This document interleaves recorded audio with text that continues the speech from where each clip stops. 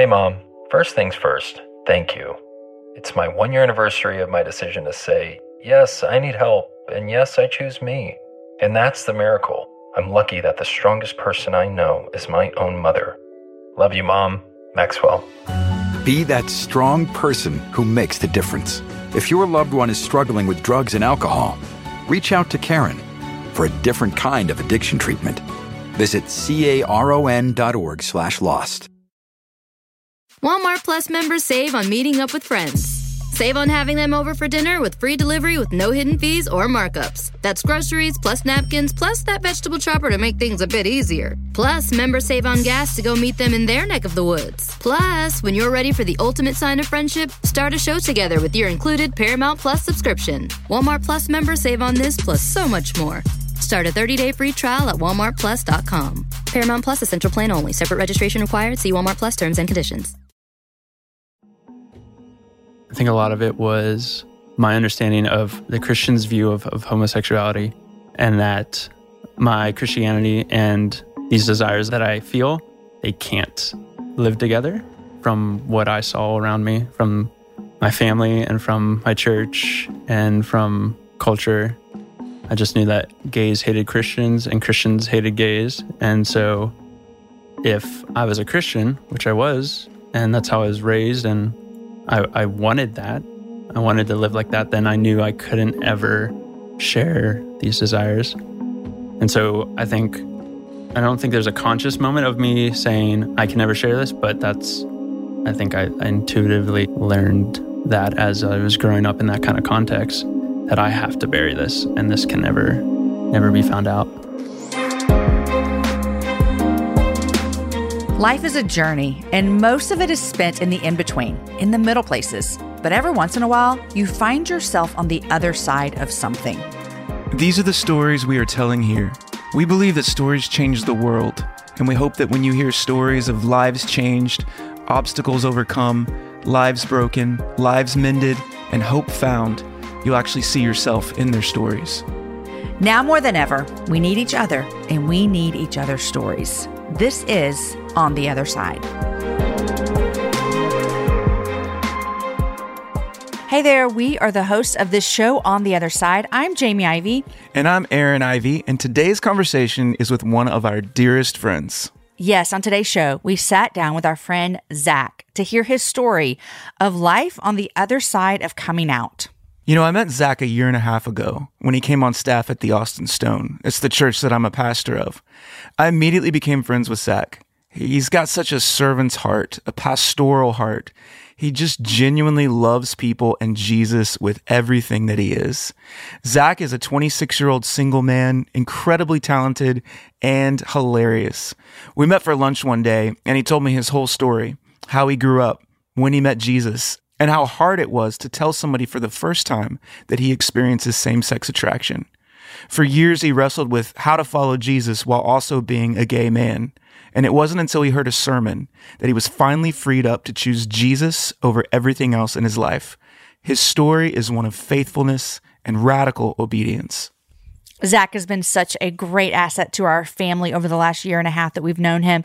We even shared Christmas Day together last year, and I even made him put on a reindeer onesie with all the other boys in our family, and he got dragged into our annual tradition of seeing Elf on Christmas Day.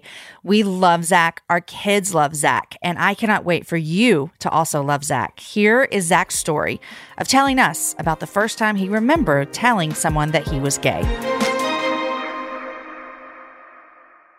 Yeah.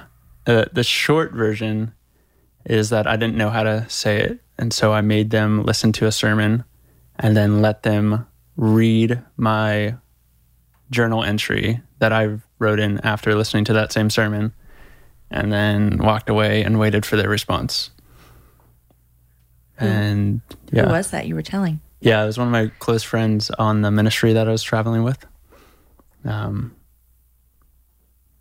Yep. And how old were you? It's 20. I think it's interesting that you said one of the things that helped you in your journey of, coming out for the first time and telling someone was you listened to a sermon, you said. by the Austin Stone, which, full disclosure, all three of us go to this church. Yep. You two work there. So just want to say that as well. Yeah. But you weren't living in Austin at the time. You heard a sermon from someone preaching. And I find it very interesting that you heard a sermon on the biblical view of sexuality. Mm-hmm. And that gave you freedom to come out with your story. Yep. Because I would assume that most people who are struggling with the fact that they are gay and they don't feel like they can tell anyone, and because of how the church has handled homosexuality for years upon years upon years, and we can all agree they have not handled it well. Right. You then hear a sermon Yeah. about God's view of sexuality. Yeah. And that brings you freedom. Yep. I'm going to need you to explain that to me Yeah. because it doesn't actually make sense. Because in my heart, my emotions, I would assume that it would maybe make you feel less free. Yep. But we're all in here followers of Jesus, Right. and we know that he brings freedom. So I know that as a Christ follower, but I also have known other people walking in your shoes, and that doesn't do that for them. Yep. Why for you? Yeah. It's a great question. The message I heard was not one of condemnation. And I think where culture, Christian culture and the gospel differ in a lot of ways is expecting change before receiving God's love, right? And so the message that I heard preached through that sermon was that we are all broken and that we are all sinners and that we all have different struggles, and that looks different in each of our lives. But none of it keeps us from the love of God. And so what gave freedom in that was realizing that I was no different, that I wasn't coming out to Jesus. Like, I wasn't coming out to God. Like, he already knew. And that produced a freedom. He knew, and he loved me in spite of it. And that produced a freedom that I could share with people around me. Because it means I'm not second class. It means I'm not exempt from his love and his grace and mercy. But that, like, the gospel is good news. Why do you think it was so long of a journey?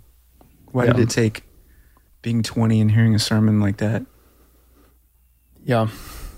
I think a lot of it was my understanding of the Christian view, the Christian's view of homosexuality, and that my Christianity and these desires that I feel, they can't live together from what I saw around me, from my family and from my church and from culture. I just knew that gays hated Christians and Christians hated gays. And so if I was a Christian, which I was, and that's how I was raised, and I wanted that, I wanted to live like that, then I knew I couldn't ever share these desires. And so I don't think there's a conscious moment of me saying I can never share this, but I think I intuitively learned that as I was growing up in that kind of context, that I have to bury this and this can never be found out. That makes me super sad. And I know so much of your story. Like, that's one cool thing about this interview for me and Jamie is, like, you're not just a person showing up, on our podcast, but, like, you're a part of our family. Yeah. You're in our house all the time. You show up unannounced. You don't ever have to have an invitation. And I know so much of your story. But every time you tell me this part of your story, dude, it makes me so sad that you didn't feel like you could actually tell somebody for 20 years that you were dealing with this stuff and feeling the tension of, like, this is what I feel, this is what I feel like I can't tell somebody this. Makes me super sad. I'm so glad that you are on the other side of that now, and you're walking in freedom. But when I think about that part of your story, I hate that as a Christian, as a brother, as your brother. I really hate that. In those 20 years, dude, did you feel like you couldn't even speak that to Jesus? Did you feel the same way about him that you felt about Christians? Absolutely. Yeah. I think in a lot of ways, I wasn't even conscious that I was hiding it. Like, I remember a year before that when I shared an article with the ministry I was traveling with, and they posted this blog post about that I shared my experiences with pornography. And like, to me, that was being 100% known. And like, I legitimately thought at that time, I was like, I am fully known now. I'm sharing this. And I look back on that time, I'm like, that wasn't true. Mm. And so I think there's an actual disconnect of just like not understanding, not coming to terms with this. And that absolutely played a role in my relationship with Christ. Of I can't come to my parents with this. I can't come to my youth group, my school, my friends. How could I ever come to Jesus with this? Hmm. Did you feel, I've heard a lot of people express that for many years, the church, and I won't speak to specific churches, but a lot of churches struggled with how to handle people who are same-sex attracted. Mm-hmm. They're like, well, if you just aren't same-sex attracted, you'll be a great Christian. Right. How did that work itself out in your life, knowing that following Jesus does not mean you become straight? Right. Right. And I think that's hard for a lot of Christians. So talk through what that has been like for you. Yeah. I think that was a hard lesson for me to learn, is that Jesus doesn't want me to be straight, that he wants me. And I think that is the barrier that turns away most LGBTQ people. Because especially like our sexuality, like my sexuality feels so much a part of me. And if there's a preaching that says, oh, that can't be you, or you can't do that, then it feels like, why would I ever be a part of that? How have you felt in church knowing that this is who I am, and I probably most likely 99.99% sure I'm not going to become straight. Right. And I'm following Jesus. So I traveled with a ministry for 5 years, came out my second year, and then traveled another 3 years with them, right? And really didn't have a church home because I was on the road for 9 months out of the year, and really saw the family of God and my friends be the family of God and be that Christian community for me. And I think that was probably the safest place for me to wrestle through a lot of these thoughts and emotions. And yeah, so I can't fully, like, the church I'm at now is, I feel known and loved, and that I'm no different from the other broken people that are standing and sitting next to me. But I think at the time, God in his kindness allowed me to be surrounded by just solid Christians to wrestle through a lot of this. Yeah. Which I'm thankful for. I'm thankful for too. Yeah. I don't know how my story would be different. Yeah. Otherwise, yeah. What does the phrase gay Christian mean to you? And what does that stir up in you? Yeah. I'll be honest, not a lot. I know it rubs people the wrong way, and I don't really care because I understand that my identity is not found in my gayness or my sexuality, that my identity is solely found in Christ. And so that's what I base my life around. And if I use the term gay, it's the same with coming out. Like, that's not, most of the time when people say coming out, it looks a lot different than my experience. But it's a helpful term for like me sharing my same-sex attraction. It depends in the context who I'm talking to. If I'm talking to someone who is not involved in the church at all, and I say I'm same-sex attracted, they're gonna be like, what? Yeah, right. You know, right. I say, yeah, I'm gay. That doesn't define me. That's not defining my actions and how I'm living, but that is very real to me. And I found something better than that. And that's what I base my life around, not my sexuality. And so I think gay Christian can be a helpful term in context. I think we should leave it up to the people that experience same-sex attraction to kind of set the groundwork for like if they're comfortable sharing that or not. I know people on both ends of the spectrum, but I think it's wrong if someone from the outside is saying, "Oh, you can't call yourself that," because there's so many layers. There's so many layers you can't. It's so nuanced. It's so nuanced. Yeah. Is same-sex attraction something we developed in the church? Is that a phrase that's used anywhere else? Not that I know of. You know what I mean? Like, Yeah. I'm wondering if that was if it's a kind of a quote unquote nicer way than to say gay. Yeah. Right. Yeah. Well, I mean, the term gay implies so much. Yeah.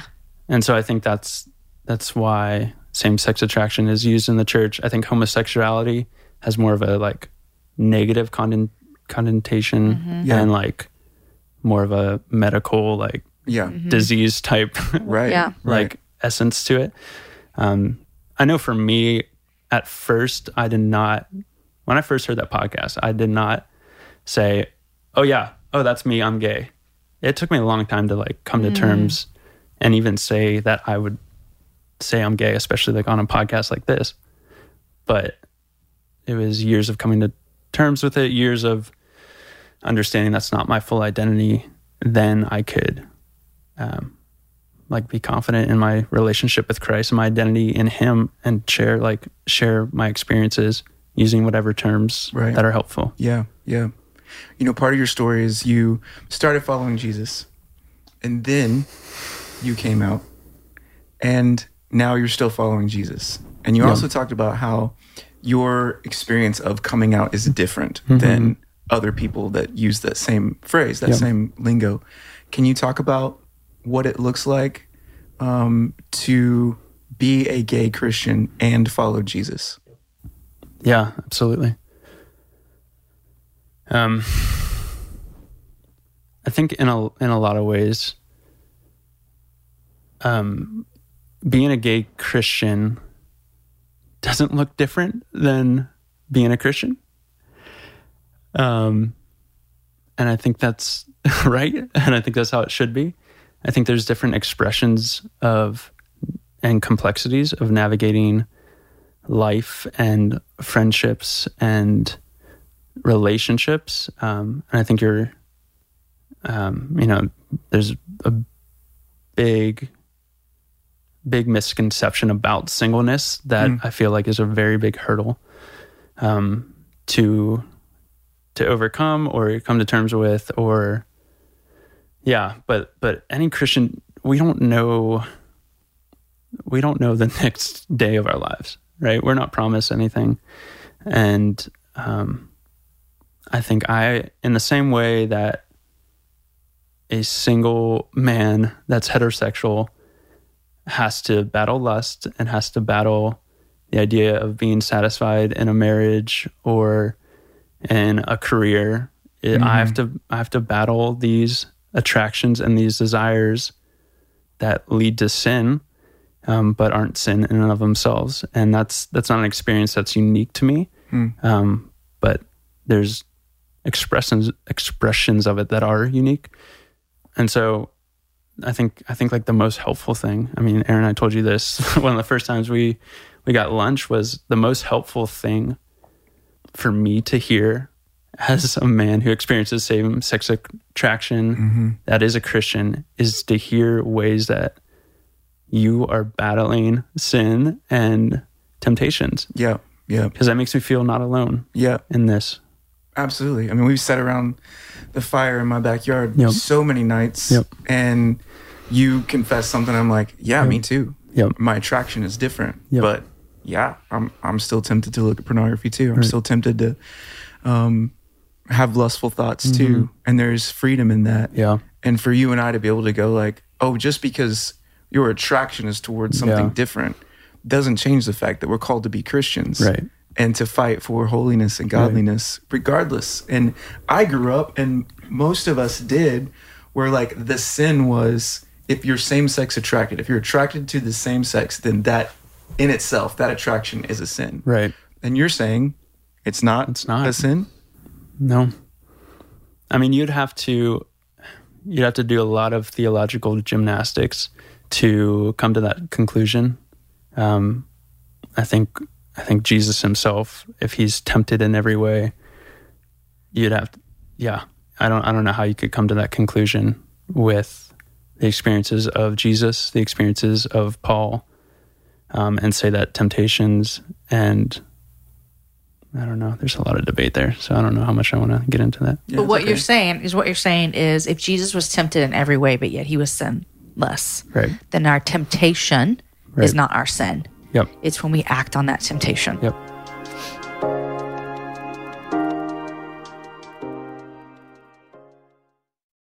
Want the same expert advice you get from the pros in the store while shopping online at DiscountTire.com? Meet Treadwell, your personal online tire guide that matches you with the perfect tire for your vehicle. Get your best match in 1 minute or less with Treadwell by Discount Tire.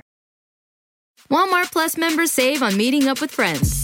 Save on having them over for dinner with free delivery with no hidden fees or markups. That's groceries plus napkins plus that vegetable chopper to make things a bit easier. Plus, members save on gas to go meet them in their neck of the woods. Plus, when you're ready for the ultimate sign of friendship, start a show together with your included Paramount Plus subscription. Walmart Plus members save on this plus so much more. Start a 30-day free trial at walmartplus.com. Paramount Plus Essential Plan only. Separate registration required. See Walmart Plus terms and conditions. I have a question for you. Mm-hmm. People are listening, and I think two things are happening. Number one, some people are going, this is rocking my world because I think gay and Christian cannot go together. Right. So I would think, I don't know how someone could be gay and follow Jesus. So you're rocking their world.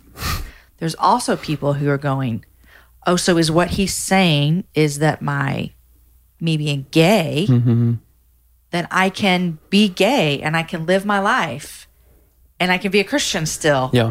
And I don't just mean live the life you're living, but I can be in a monogamous same-sex relationship. Sure. You haven't said that, but I know some people are going to be going, oh, he's saying what I want to hear. Right. So what is the difference between what you're saying and what some people might hear as God would be okay with me being in a monogamous same-sex relationship? Yeah. Yep. It's a great question. I think it's a really hard one to navigate. But I think I'm going to go back to what I said earlier is that we can't expect change before the gospel, but change is a result of the gospel, and obedience is a result of experiencing the love of Christ. And so, I want to be careful because I'm not saying that if you love God that you're going to be straight. But if you love God, you're going to obey him. And that's going to look like pursuing holiness in your sexuality in accordance with the scriptures. And so I would be fearful that someone would take my story and my words and use it to justify living a sinful life.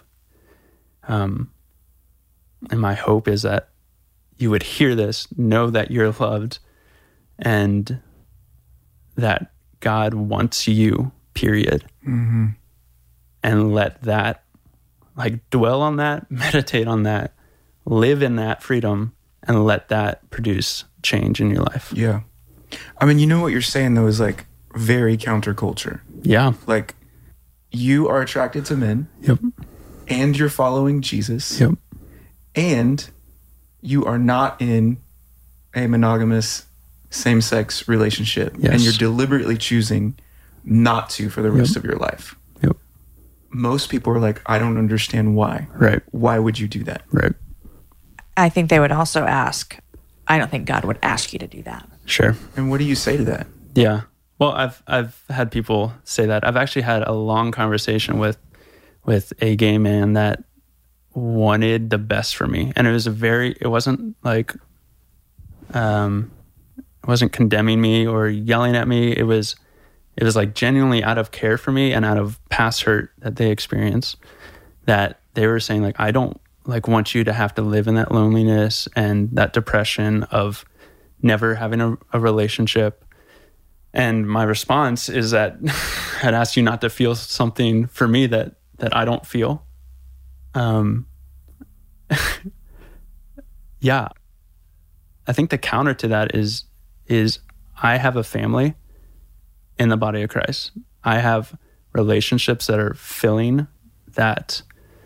Why? Like, why would you say I have a same-sex attraction and I'm following Jesus and I'm going to deliberately choose not to be in that relationship, which means not getting married to a man, not being in a relationship with a man. You're essentially saying like that's the cost of following Jesus. Yep. Why? Yeah. It's because I've found something better. And I think like I've found something, which is my relationship with Christ, to be the most satisfying thing. And I have plenty of friends that are married.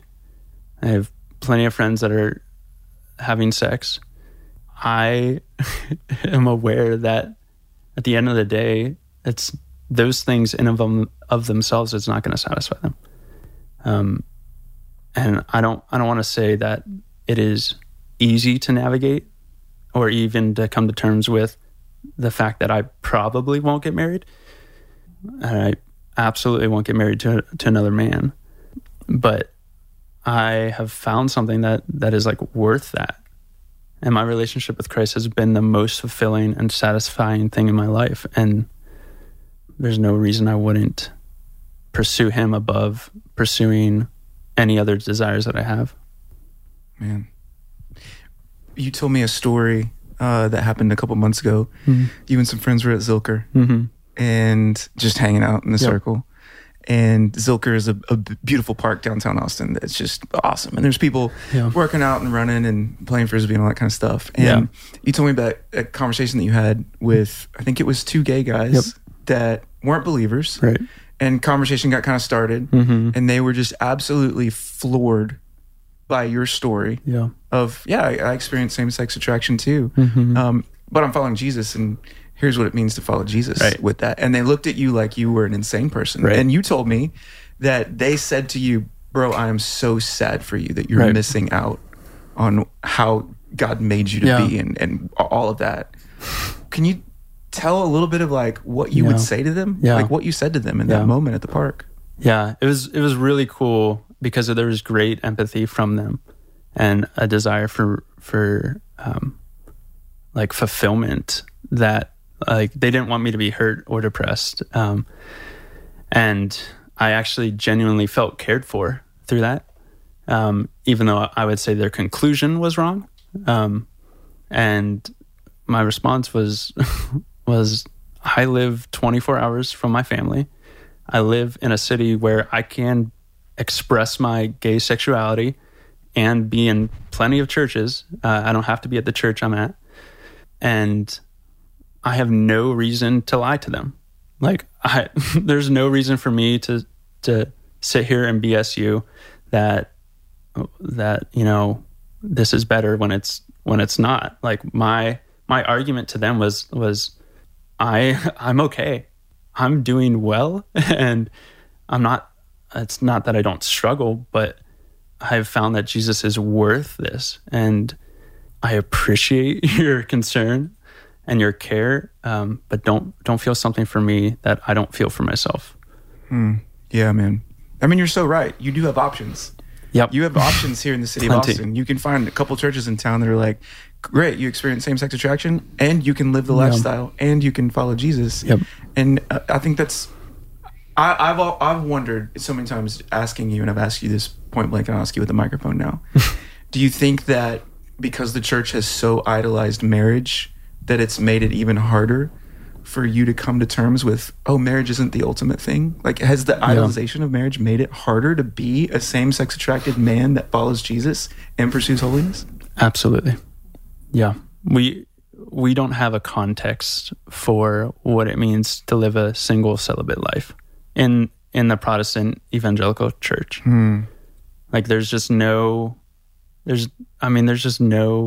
examples. There's no, or very few. And so it makes it extremely difficult to even start to picture that, because there's no examples of that. Even though if we look at Scripture, we have Paul, who wrote most of the New Testament, as a single man who, I mean, some of the words he says are very encouraging of singleness. Yeah. And somehow we skip over that in church. And, And our Savior was a 30-year-old single man, the most content and happy person on the planet. The most fulfilled human ever. You and I talked about this. I interviewed Rachel Gilson for my other podcast. And I read her book. It's called Born Again This Way. And she has almost an entire section in there on what we as married Christians can learn from single Christians who are same-sex attracted. And everything you were talking about just now, and again, you live a very full, joyful, happy life. We know that because you said it and because we spend a lot of time with you. We can see that. But also there is a cost to that. Like there is a cost to your obedience. And I was talking to a friend the other day, and I was actually telling her about Rachel because I can't stop talking about her. And I said, after I got done with her interview and after I got done reading her book, this makes me almost want to cry, but I don't know that cost. I don't know that kind of obedience. We see it all throughout the Scriptures. We see people, like you just mentioned, Paul. Does that feel like something you think about every day? Or is that more just, do you think about the weight? Yes.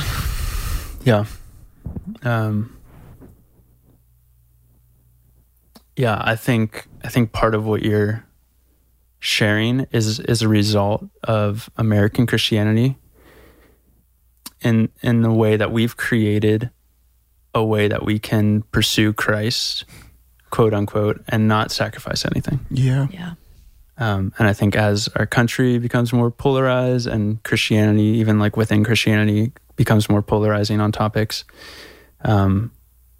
that we're just going to experience that more, and we're going to have to side with the Bible over political sides, and we're going to have to side with the Bible over our feelings and emotions, and side with the Bible over our comfort.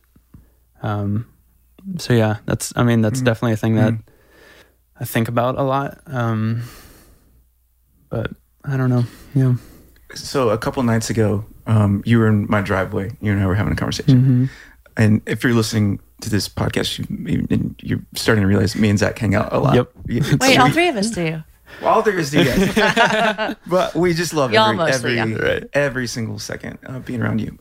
But yeah, to what Jamie was saying, you had told me about something right now in your life that you're having to sacrifice. That's really hard. Because friendships, relationships are hard to navigate. And you were real specific. Do you feel like you're having to sacrifice and give up more than somebody who is not same-sex attracted? I want to say yes, but I don't actually think so. I think the implications feel weightier, but I don't think my sacrifice is actually more. I mean, I think it would be pretty naive of me to say that. I know a lot of people, and I know stories in Scripture enough to know that what I'm sacrificing is minuscule compared to sacrifices of Christians, even around me, but even more so around the world and throughout history. As you say that, Aaron and I both are like for kind of dismantling this idolization of the nuclear family within churches, because although God has created this in our life as husband, wife, and 4 kids, it's not always like that. And you said it so well earlier. You said this is American Christianity, that you go to college, you get a job. If you live in the South, you're married by 22. You have a couple kids, and you live happily ever after. And you get a minivan. And you get a minivan. Most definitely, you get a minivan. And so I'm trying to dismantle that in my own head as that not being like God's quote unquote best. Yeah. I know in the scripture it's not. I know my friends who are single that it's not. As much as I'm trying and as far as I've come, I even find myself sad for you. I think I just want to be honest and say, as much as I'm trying to say, and even when you're talking about like marriage satisfying, I'm like, we've been married for 19 years and I'm often dissatisfied with Aaron. Right. You know what I mean? Right. And not even in like, I'm mad at him. I'm just saying, I can't do it. he can't Like, do it. Like, why do I struggle with anxiety? If Aaron did it for me, why am I anxious? Why would he struggle with depression if I could complete him? Right. And so I know those things in my head. Yeah. Aaron doesn't complete me. Marriage is not the ultimate goal. Marriage is not the best blessing. Yeah. And yet I still find myself sad. How does that make you feel when I say that? Yeah. I appreciate the empathy. I do. Yeah, I think the difference is where a lot of people feel that, what you're feeling, and they go, so the answer must be for you to, it'd be okay for you to be into a same-sex relationship because I don't want this. I don't want that sadness for you. I think the difference is that you, at the end of the day, you fall back on Scripture. For sure. And God's design for sexuality and fulfillment. And it's true because we all here believe that obedience to Christ is, I think at the end of the day, all of us would sacrifice anything to be obedient. I mean, I don't say that to pat any of us on the back, but all three of us love Jesus a lot. Yeah. And as I'm saying that, if you were sitting across from us and you were married to Julie, but you didn't love Julie anymore and you wanted to marry Sarah, Sure. there's no way we would go, we feel so sad for you. Right. Yeah. Because you're not happy with Julie. Right. You should leave Julie and go marry Sarah. You know what I mean? And so it's the same scenario. Yeah. Yes. We're asking someone to chase the fulfillment of your fleshly desires Yeah. Or over attraction. your attraction, whatever that might be, heterosexual or homosexual, over the obedience to Scripture. Yeah. I know we'll say this at the end, but I'm so happy that you are our friend. Oh gosh, yeah. Yeah. Me too. Because I learn so much from you. And I just enjoy having you around our house. And so I think my next question for you is this, you had Christmas dinner with us last year. Yep. That's great. Zach was in a reindeer costume. Yeah, that is downtown true. Austin, That is going true. to see Elf at Alamo Draft House. You went Yep. through our whole family tradition. Hey, if that's not like a true test of whether or not you're a part of this family, I don't know what else That is, was it. dude. Yeah. And I barely knew you then. Yeah. And Aaron, it's not odd for us to have extra people at our house in general, and then especially on holidays. Yeah. There had not a Christmas dinner we haven't had extra people. So you came over and we gave you a reindeer suit and said, put it on. We're going to Elf. But That's exactly how it happened. exactly how it happened. And you said, okay. Yeah, here I go. You mentioned family, Yeah. and your biological family lives 24 hours away.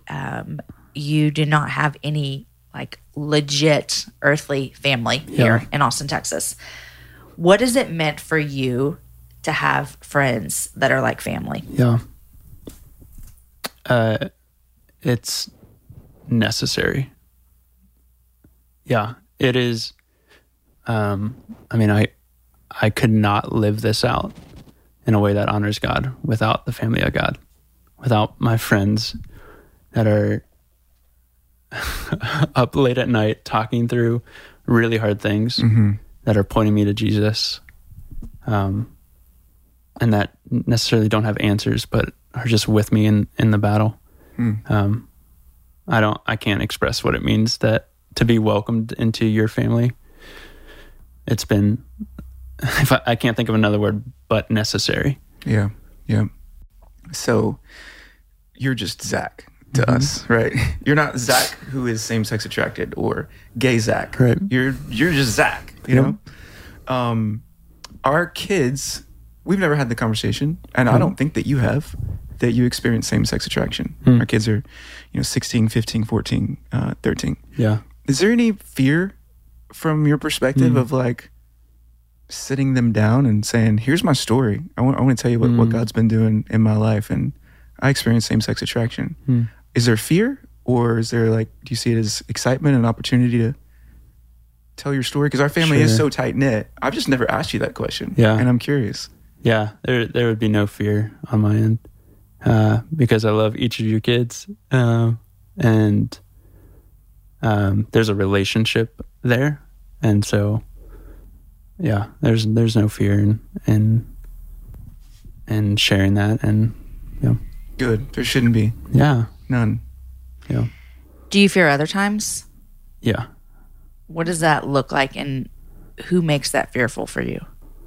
I think one of the things I realized was that I subconsciously gauge in every conversation, every serious conversation, whether a person is safe or not. And I think that sounds exhausting. Yeah. One of the, I know this is not everyone's experience, but for me, it is easier to share my same-sex attraction with non-Christians than it is Christians.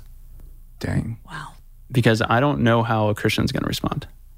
And it's exhausting to have to share something like the ways that I'm sacrificing to pursue Christ, and have a Christian respond with, "Oh, I'm really sorry, you should pursue those desires."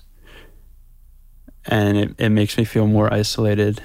You mean a Christian who would be affirming towards your desires? Correct. That's harder than a Christian who would go, "Well, there's something wrong with you. You should be straight." Yeah, which one's harder? The latter don't really talk to me. Okay. So if you were to share your story and you think someone would think that, you would never have another conversation. So I can't say that I've had that conversation. Okay. I've had people, I shared my story with that ministry I was with probably 50 times across the U.S. through a spoken word. And I had people come up to me with all kinds of different responses. And so I've had the response of people saying, "Oh, I feel like you said God hates me and hates the way I am." And you're like, "I never said that." Right. Yeah. Right. But the overwhelming majority was not hostile towards me. And I think most of the time, people that are hostile don't have proximity. That's probably a good, yeah. Yeah. So you're saying what your fear is that someone is going to look at you as a follower of Jesus and go, "You deserve and you can live out those temptations." Yep. So at our church, you are on staff. You're an incredible leader. You're discipling people. You are a part of this really cool thing called Brunch, which is something that meets every weekend, just a community of men and women who experience same-sex attraction, and straight people invited into that too. It's become this really cool community of brothers and sisters in Christ that are just helping push each other towards holiness. And I love, dude, so many conversations with you revolve around, I just met this guy who wants to get connected to our church, and he just opened up and shared that he was really nervous about telling somebody that he's same-sex attracted, and then you were able to tell your story. Can you talk a little bit about how you've seen God use this part of your story in your life to actually help people follow after Jesus? Yeah. I mean, the reason I said yes to even this was because I have seen God use my story in ways that I would never have imagined. And that has led to me being obedient and saying yes to this. This is not the most comfortable thing for me. I'm shaking here, even talking, and two of the closest people in my life. And so I think because of the ways that God has used my story, it's built up confidence to be bold and to share. And I think, and I share this, I think this is our role as same-sex attracted Christians within the church, is that we will need to lead in vulnerability. And I think every time not every time, but in the times when someone has opened up to me and come out to me, it has been because I led in vulnerability, and I led sharing my story, giving them the option to reject me or not, or to say things that are hurtful or whatever, and they get a chance to respond with me too. And then I get to say that there's a place for them at our church. There's a place for you in the family of God. You're not outside of God's love. And it's been one of the coolest experiences, and it's worth the awkwardness and worth the fear that I have, any fears that I have in sharing. Man, what you said is absolutely true. And as your friend, I'm telling you, I have seen God use your same-sex attraction to lead out in vulnerability. Yeah. I went to one of y'all's brunches. It was during coronavirus, so it was over Zoom. Yep. But you invited me to come to it, and I loved it. I think there were maybe 10, 15 people on the Zoom call. And what you're saying is exactly right. I told some other friends afterward, I was like, that's the most honest, vulnerable, and safe place. With any small group, any missional community group, any whatever you want to call those things, right? That felt the most honest and the most safe. Yep. And I think it's because God's using this part of your story to lead out in being vulnerable. Like you lead me to be more vulnerable and to make more sacrifices and take more risks and being daring about what's going on with me, honestly. Did you see that coming for you? Because when you were 20, you didn't tell anybody that you even had these thoughts, right? Did you ever see it come into a place where that thing that you were trying to hide actually became the thing that's the fuel for you sharing Jesus with people? Never. No, I mean, it is funny because I look back and it was such a moment after I came out. It was like, great, that's out of the way. Never have to address that again.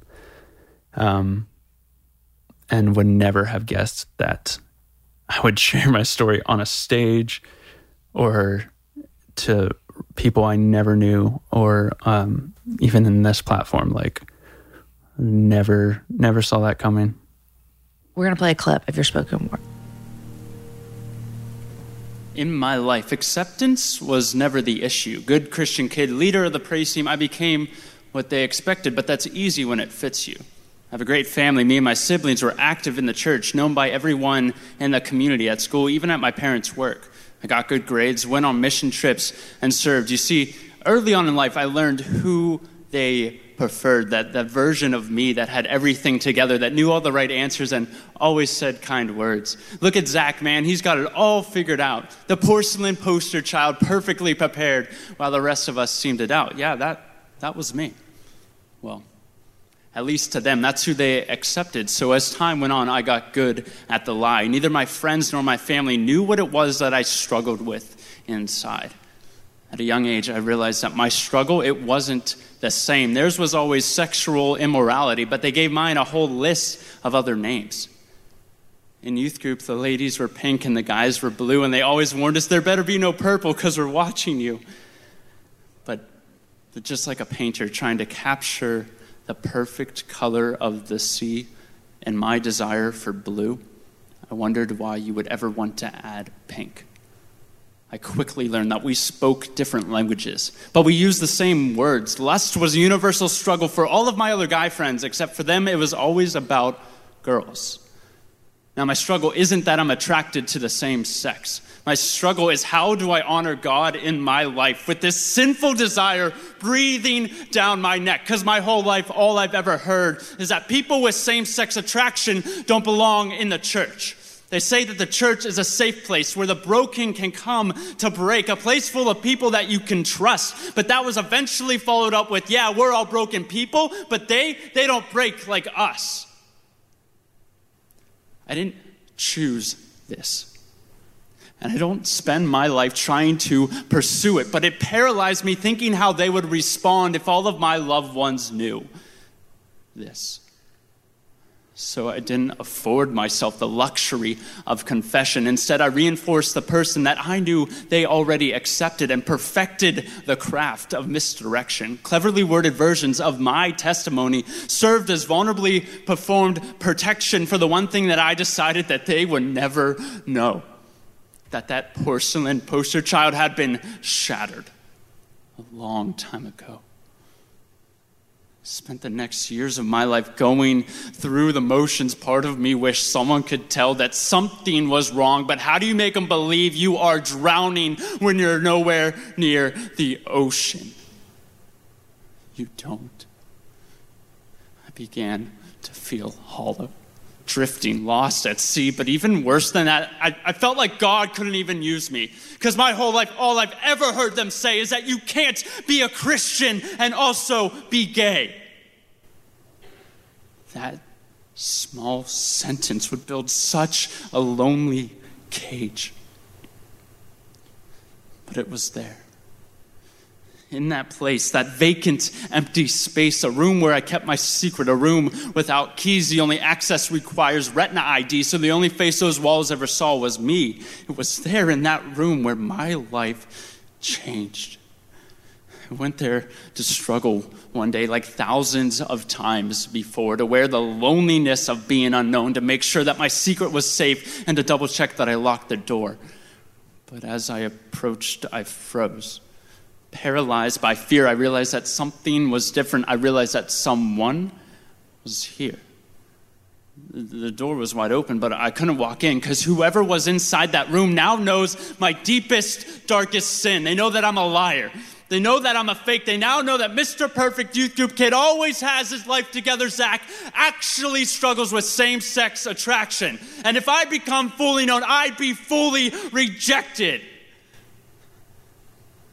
My heart sank, and my head fell. But that's when I saw it. Scattered on the floor, 3 pieces of metal and blood-covered thorns.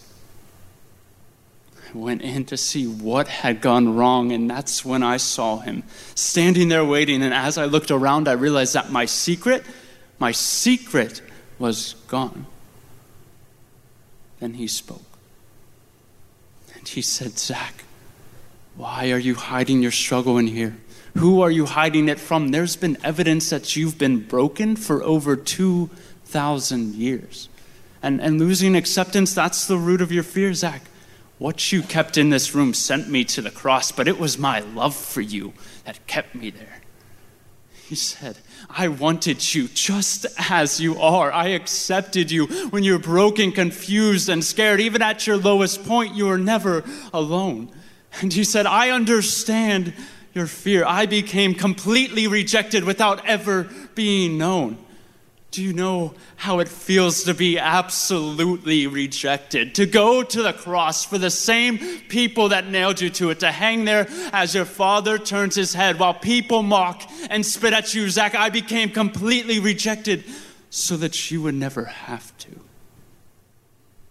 You are not accepted because of the things that you have done. You are accepted simply because you are my son.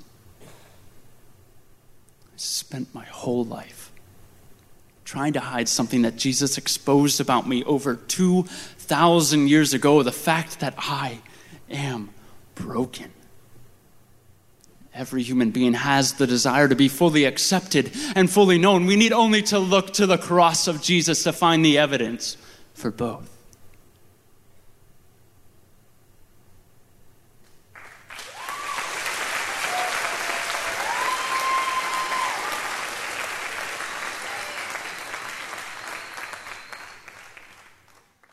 Zach, I know that you have a fulfilled church life as well. You work at our church. Yeah. You feel very safe. You feel honored. I would guess that a lot of people who are same-sex attracted do not feel that same thing. Mm-hmm. Or maybe they have not experienced kindness from people who would call themselves Christians. Yeah. What has been the difference, and what do you experience from Christians who are not gay? I think the difference is that, I don't know, that's hard for me to answer because I haven't really experienced the hatred. You've never experienced it from Christians? Not really. Disdain is probably the closest word I could get to of what someone has shown towards me. I'm Okay, so well then glad. I'm so glad and I'm glad so you have shocked it. as well. Yeah. Then maybe I can ask this. Yeah. I see hatred online. Yes. I see hatred in the media Yep. from people who would call themselves followers of Jesus. Mm-hmm. How does that make you feel for those people who are experiencing it? Incredibly sad. Yeah. I mean, the place that should be safest to wrestle through attractions and confusion and hurt should be the church. I mean, the church has done a very, very poor job of handling this topic. And what same-sex attracted queer people need to hear or need to have is not the church's stance on homosexuality. It is a relationship. And yeah, it makes me sad. I have cried many tears for my brothers and sisters that are transgender, that are queer, that are gay, that would walk away from the church because of hatred, because of not feeling safe, when that is not the heart of Christ, and that should not be the heart of his church. So now that you're on the other side of like actually coming out and following Jesus, how does the church do it better? You said it's done it poorly, which I agree with. How does it do it better? How does it truly love people in our city from all different types of beliefs and thoughts and attractions, and specifically with this topic, right, of same-sex attraction? How does the church do it better, man, to love while also still speaking the gospel and the truth of Jesus calling all of us to lay down our lives to follow him? How do we do it better, man? Yeah. I think relationships and proximity is huge. Yeah. I think that's a really good place to start. And I think in tackling the idolization of marriage and like the American dream within Christianity, like we need to share, the church needs to share the ways that it is hard and the ways that they are sacrificing for the sake of Christ. Yeah, because I mean, we can't paint a picture of comfort and ease in Christianity through a monogamous opposite sex marriage and expect our LGBTQ brothers and sisters to feel loved and safe. It just won't happen. And so I think leading and sharing vulnerability in the ways that it's hard to follow Jesus, but in the ways that it's worth it, and to have relationships and proximity with people that are different and have different struggles than you. That's good, man. Yeah. You inspire me, dude. You challenge me. My life is better because you're in it. And it has everything to do with just the fact that you're Zach. You're Zach, my friend.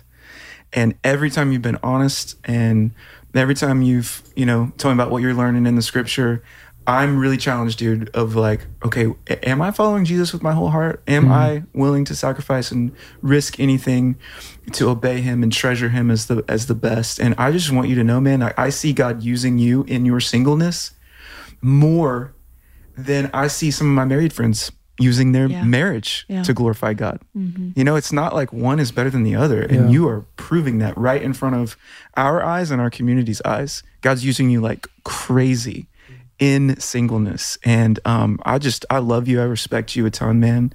I've told you this a ton without a microphone. But all the things that God has like done in your story is meant to be used like for your good, for sure, because you're one of the most content and fulfilled and joyful people I know. But you're leading so many people in our church and in our city to actually embrace, hey, it's okay to be same-sex attracted and follow Jesus with your whole heart and give everything to him because it's worth it. Yeah. You're doing that, man, and I'm just so proud of you as a brother. Proud of you as a friend, man. I agree with all of those things. Also, I don't think I've ever told this story publicly, but about 5 years ago, I stood on my front porch of this house that we live in right here. You've stood on that front porch there. And I literally prayed, God, would you bring somebody into my life that is gay? You just said proximity and relationships matter. Yeah. And I'm here to say that since that prayer, I have several people in my life who are gay. And it has shown me more about how to love people who are different than me because of proximity and relationships. Yeah. And so just like Aaron said, we love you because you're Zach. I also want to know that your differences from us that make us all better. And I hope that our differences make you better. And that we can all sit here and look at the gospel and want to be more like Jesus. Yeah. Even though it's different. Zach, thank you for talking with us about On the Other Side of coming out. And we're your biggest fans over here. Yeah, we are. Yeah. Thank you guys so much. We'll figure out what costume you're going to wear for the next elf showing on Christmas Day. Good. So I'll get back to you. Looking forward to it. Love you, man. Love you guys.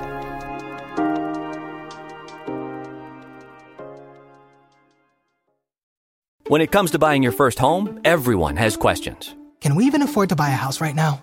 Well, I need to negotiate. How do I even negotiate? Luckily, a RE/MAX agent has answers. Hey, Brian, those are really good questions. They are? Thanks. It's my first time buying. I work with first-time buyers all the time. I got you. RE/MAX agents have more experience than other real estate agents. Visit RE/MAX.com or download the RE/MAX app to find the right agent. The right agent can lead the way. Each office independently owned and operated. Walmart Plus members save on meeting up with friends. Save on having them over for dinner with free delivery with no hidden fees or markups. That's groceries plus napkins plus that vegetable chopper to make things a bit easier. Plus, members save on gas to go meet them in their neck of the woods. Plus, when you're ready for the ultimate sign of friendship, start a show together with your included Paramount Plus subscription. Walmart Plus members save on this plus so much more. Start a 30-day free trial at walmartplus.com. Paramount Plus Essential Plan only. Separate registration required. See Walmart Plus terms and conditions.